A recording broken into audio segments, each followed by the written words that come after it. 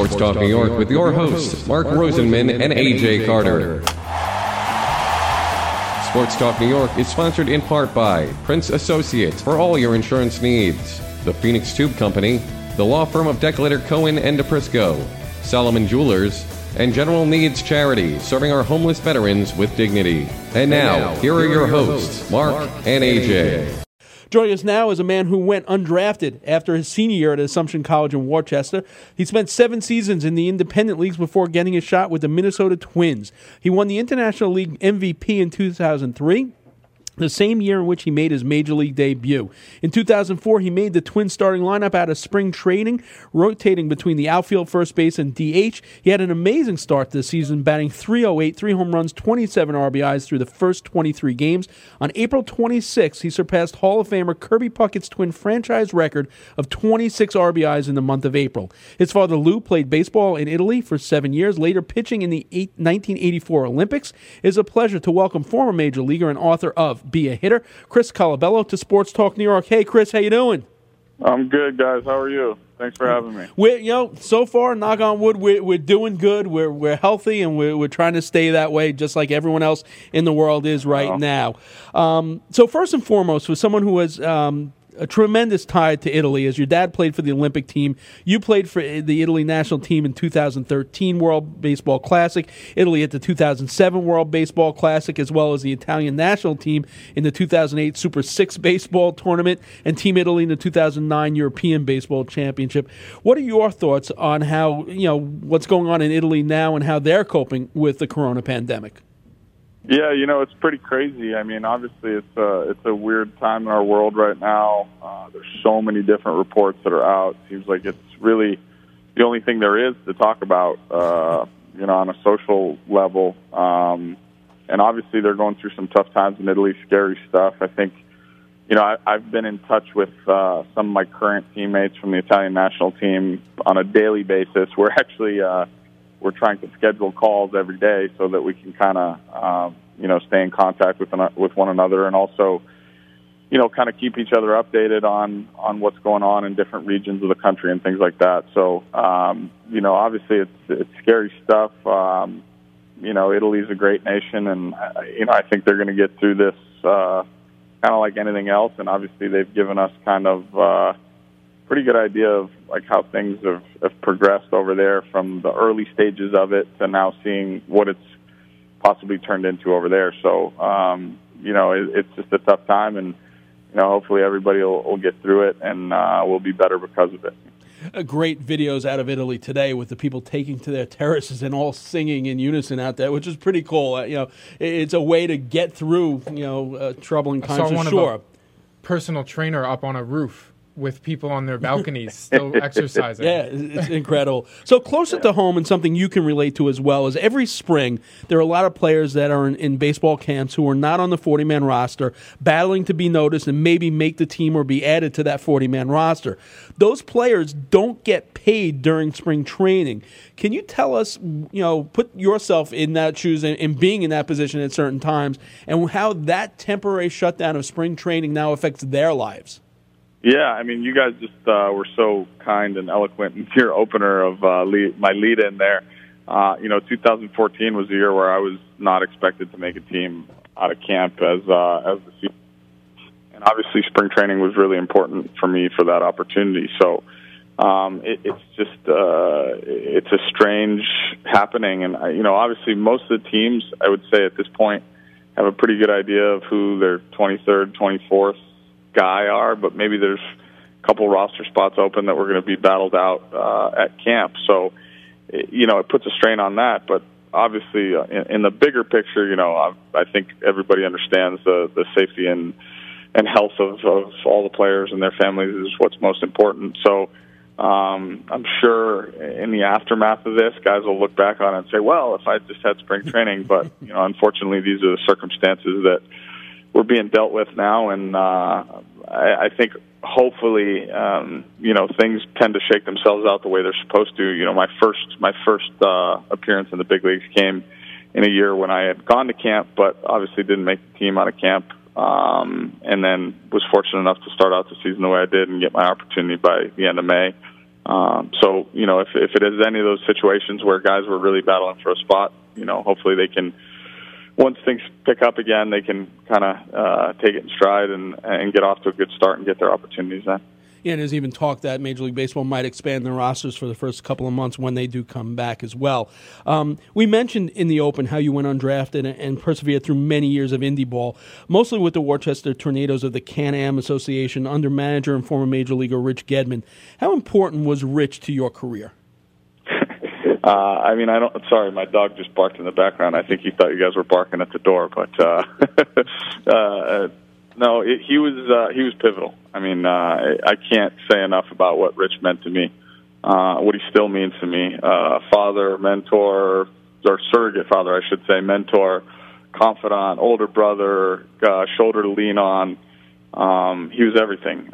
He taught me all about mindset and approach and understanding how to deal with failure, and I think I encompass all those things I just said into what it means to be a pro. From the outside looking in, most of the world sees baseball and they go, well, if you're talented, you should just figure it out. But there's so many variables on a day-to-day basis, anything from how your body's feeling over the course of a 162-game season or whatever it is, even in the minor leagues, 142, or in our case, in indie ball, 100. There's just so many different things that go into it, whether you're 0 for 8, 0 for 12, what the newspaper said the day before, what a fan's yelling in the stands.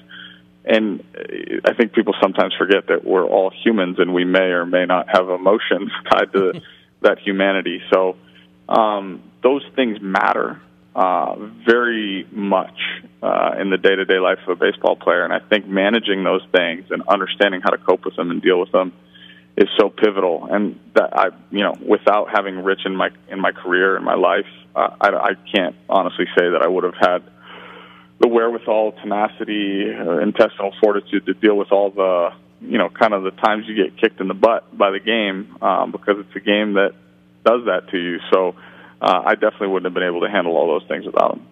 And it's also interesting because if you take a look at the percentages of players that come out of the Can-Am League, most of them are pitchers. So what is your mindset all the time as you keep pushing through those years of indie ball in the Can-Am League? And how much did playing close to home all those years make it easier for you to continue to chase that dream? You just hit the nail on the head. That was a major factor in it, obviously, being able to play close to home and having family and friends and kind of a career in the off season. You're seeing a lot of minor league guys that as the season breaks here, they're going to go, they're going to go far away from the cities where they're playing to go back home, and they don't have opportunities to pick up work or whatever it is. And obviously the circumstances are different, but I was just very fortunate that I had a life in the off season that could help me make a few bucks here and there, doing lessons, clinics, being around Rich, who's also a local guy. So that played a major factor in it. I was also one of the things I tell guys now, as they're kind of taking the indie ball journey, is you got to be really honest with yourself and kind of self-aware enough to judge whether it's a pipe dream or you really believe that you can compete at that level. And I think that's one of the things that I tried to do to myself day in and day out. I had anybody that goes and looks at my baseball reference page will be able to tell, like, I could hit. I hit 300 every year of my life. My year in Double-A was the first year I didn't hit 300 in my life. So Rich used to say to me, if you hit 300 anywhere, that's really good. So, that meant a lot to me. And obviously the game's kind of shifted a little bit now where batting average doesn't really matter. But I always thought it was a telling sign of consistency, ability to show up every day, and ability to adjust to whatever circumstances were around you. Beyond that, I really made I held myself to 3 rules, I guess, that I kind of looked at as whether I would continue playing or not. Number one was that it was feasible financially, physically. As long as that held true, I was going to play. Number two, as long as I felt like I was still getting better, that was the second condition. And the third one was that I was still having fun and enjoying doing it. And for me, fortunately, those 3 things held up throughout the journey, and little did I know it would turn into what it was. It's interesting because, anyone that's a sports fan always combs the sports pages, and there's always that little section at the bottom which are transactions. And it's, whether it be IHL in hockey or AHL or all the different leagues. There's always these transactions. And February of 2012, the Worcester Tornadoes sell your contract to the Minnesota Twins. And it's funny because I also have newspapers.com. So I wanted to see if there were any articles. And out of the hundreds of thousands of papers, this one transaction just showed up in the transaction, but there was a little sidebar column saying how the Minnesota Twins always are able to restock their farm system in a unique way and always find talent in different places. How did you find out that day that the Tornadoes sold your contract to the Twins? Well, it was a pretty crazy story, to be honest with you. It had been years that I'd been getting invited to some kind of off-season camp-type things and things of that nature where, I guess they're called tryouts, where realistically they're not necessarily tryouts. They're just gatherings of independent players and college players that went undrafted who get invited from organizations to kind of get a look. And the hard part about those is in one-day workouts, there's not many things that you can see me do in one day, especially when I was 21, 22 years old, that I think would really jump off the page at you. I'm tall, which is an advantage, but I didn't hit the ball overwhelmingly far at the time. I didn't really look the part as a defender in the sense that I wasn't like a big, smooth first baseman. I was more a guy who figured out how to play first on my own and eventually got pretty good at it, but in a one-day workout, you're not going to do much there. So you don't really get to show off your arm at first base. So the five tools, I guess, other than my hit ability, like what was I going to show off? And realistically speaking, your hit ability shows up in a BP, so that's really not the same. So anyway, I kind of had gotten to the point where I was just overdoing any of those workouts, and I just happened to get a call that winter from an agent who I had spoken to, a kid by the name of Brian Charles, who's still my current agent, and we had discussed, and he had asked me if, based on my season before, it would be okay if he sent out some stuff to teams. And I said, yeah, that's awesome. Thank you so much. Like, nobody's ever done that for me. And out of the 30 teams that him and a friend of mine who had worked for an organization had sent stuff out to, Minnesota was the only one to answer.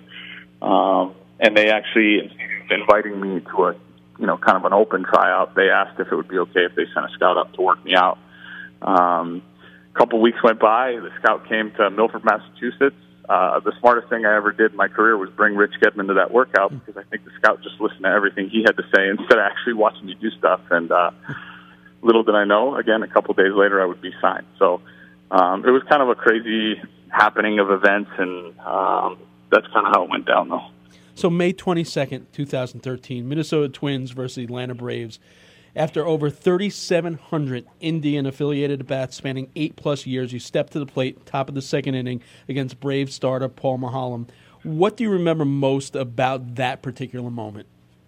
Well, first of all, I hadn't slept the whole night before. Not because I couldn't sleep, but because we were on our way home from Lehigh Valley. We were coming home from Lehigh Valley to go back to Rochester, where the AAA team was, and we got in an accident that night. Oh. So, we were in an accident on the highway, and our bus got held up for like an hour, which was just another part of the story that makes it even more incredible, I guess. Ended up getting back to the stadium about 5:30 in the morning, and it was a day game. It was a noon, 12:30 start, I think, in Atlanta. So I hadn't slept at all. And I just remember, I had all this adrenaline and, all this, I was so tired, but I kind of was balancing it out a little bit, I guess, just from the two extremes, obviously. And I remember being on the step, and I turned to the hitting coach, and they had I think scored a couple runs in the first inning. And I turned to the hitting coach. I said, "Hey, I'm going to ambush right here. Is that cool?" He goes, "Yeah, of course." And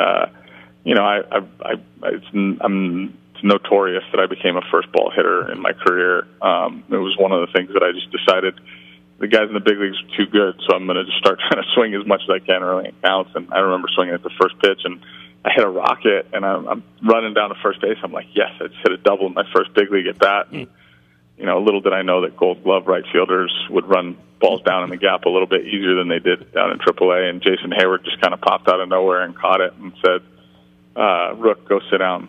You're out in this league." So Unbelievable. So, we talked at the Open, your outstanding start to the 2014 season. You had some low points there that came after that. You finished the only time in your career where your average dipped below 280. You were 229. You came back, New Britain. Next following year, 2014, you claimed off waivers by the Blue Jays. You have some great moments that particular year. Then the bottom drops out. April 22nd, 2016, you're suspended 80 games without pay for testing positive on performance-enhancing drugs on March 13th. And to be honest, my first reaction when I heard that, that explains his 2015 numbers. But I have to tell you, and anyone that's listened to this show over the last 15 years, I've been pretty hard on anyone that's ever been, even suspected of steroids. But that, for me, with you, changed because I think you were on the Ed Randall show, and I remember hearing you talk, and I was so blown away. I actually contacted your agent back then to try and get you on the show. Then I saw something that you said in the Canadian press, and it was, on March 13th, I got one of the scariest and most definitely the least expected calls of my entire life. I was informed by the Players Association that a banned substance was found in my urine. I had spent every waking moment since that day trying to find an answer as to why and how. The only thing I know is that I would never compromise the integrity of the game of baseball. I love this game too much. I care too deeply about it. I am saddened more for the impact that this will have on my teammates, the organization, the fans of the Toronto Blue Jays. I hope that before anyone passes judgment on me, they can take a look at the man I am and everything that I have done to get where I am in my career. It's now 4 years and 2 days later. How did that day change your life? And were you able ever to find out why you tested positive? And should this also be a red flag for all of us? Because I tell you, when I heard that, my opinion completely changed. So should this be a red flag for some of us that immediately when we hear this say, well, wait a minute, maybe there are the tests that aren't always right? Mm-hmm. That was pretty cool that you looked all that stuff up and heard it. So I appreciate that first and foremost for saying what you just did and really looking into some details of it. The first thing I'll say is prior to that happening in my life, I never imagined that it could happen, right? It's not even a thought in your mind. It's never a consideration because obviously anybody that pays attention to my career path would say, and anybody that hears me talk usually for about 5 minutes recognizes that I'm a relatively intelligent human being and that I wouldn't risk what I had accomplished, what I had been allowed to do in my career to that point for anything, especially considering the fact that I've always been able to hit. That's nothing new. Just because I didn't do it at the big league level for long enough, I don't think is necessarily the most telling sign because nobody was letting me play in the big leagues at the time. But anyway, so imagine kind of the shock to get that phone call, right? And I think anybody that, and listen, I've come to terms with what the public is going to say. That was the hardest part at the beginning, was trying to justify myself to the public and make everybody understand that I didn't do this. And the hard part was that there was a plethora of people before me who had stood up and said, oh, I didn't do this or whatever. And the reality of it was, when people are found to be liars, the preconception moving forward is that everybody's a liar when it happens. So I knew I was fighting an uphill battle in that direction. That wasn't going to stop me from being adamant about my truth, and I haven't stopped since. Again, typically what happens when a player is suspended by the league or whatever, it just says suspended for PED, and nobody really kind of looks into anything more or less than that, right? They just see the bottom line flash by, somebody in an article starts talking bad about them, and they don't really think about how or why or what it could have been. I started having to learn a lot more about the how and why, because apparently there's 500 supplements on the shelves at GNC or wherever at the stores, vitamin shops, that could cause athletes to test positive. And I think the general population kind of, number one, overlooks that, which to me is in and of itself ridiculous. Right. And that's not to say that I used any of those supplements because I wouldn't dare, because I was fully aware of all those things. Now, that being said, again, for anybody that's really paid attention to the story for the last 4 years, and if anybody even knew the amount of back work that I've put in behind the scenes to get to the point where we are with this particular drug, which is street name oral Turinabol, known as dehydrochloromethyltestosterone, chemically speaking. There have been a multitude of players who have tested positive for this. Same single metabolite of the drug, and every one of them in like trace amounts or very low quantities. John Jones of the UFC has gone through it, and currently the UFC has made some changes to their rules based on some of the things that they're seeing with testing and things of that nature. So, I've done my research, and I will continue to do my research. It's been incredibly difficult. It has consumed my life in more ways than you can imagine, and it was devastating. Everything I'd ever worked for kind of got taken away from me, and I didn't know why or how it was possible that it could have happened. And the deeper I dug, the more stuff that I found out that I really couldn't believe. But hopefully, not hopefully, I know that I'm going to spend every waking moment the rest of my life that I have available to me besides trying to live my life along this, making sure that this doesn't happen again to anyone else. Because at this point, unfortunately, the window of time for me to be able to continue playing, I know I could still hit. I'm not questioning that, but just the landscape of the game, you don't sign 37-year-old guys anymore. I'm still 36, just FYI, so I'm not 37 yet. But, the time is gone for me, and unfortunately that's something I'll never have back. But, at this point, yeah, I wish people would just kind of start doing their research a little more when things like this happen and really get into the root of things. And that's not to say that, I blame anybody for not doing it, but I think we just got to start paying attention a little more as a society as a whole. Absolutely. And like I said, the second I heard you, I'm saying, this guy didn't do it. This is one of those guys, and you hear it now. So, Chris, first of all, thanks so much for your time tonight, especially with everything that's going on in the world. We appreciate you taking your time out, and most important, stay healthy, stay safe with your family, and, we really would like to talk to you again, because there's a lot of stuff we didn't even cover. Of course, your book as well. We're going to get into the Italian American Baseball Foundation. That's why I thought I came on the show to begin with. But you guys were awesome. That was very penetrating, and thank you for taking the time to want to talk to me. But whenever you want me, we have some downtime now, so whenever you need me, I'm available. You definitely, I got your number. You're definitely coming back on because I want to talk about the Italian Baseball Federation. I also want to talk about your book, but unfortunately, we're consumed with time here. So thanks again, and first and foremost, stay healthy, all right? Of course, guys. You too. You got it. Chris Colabello.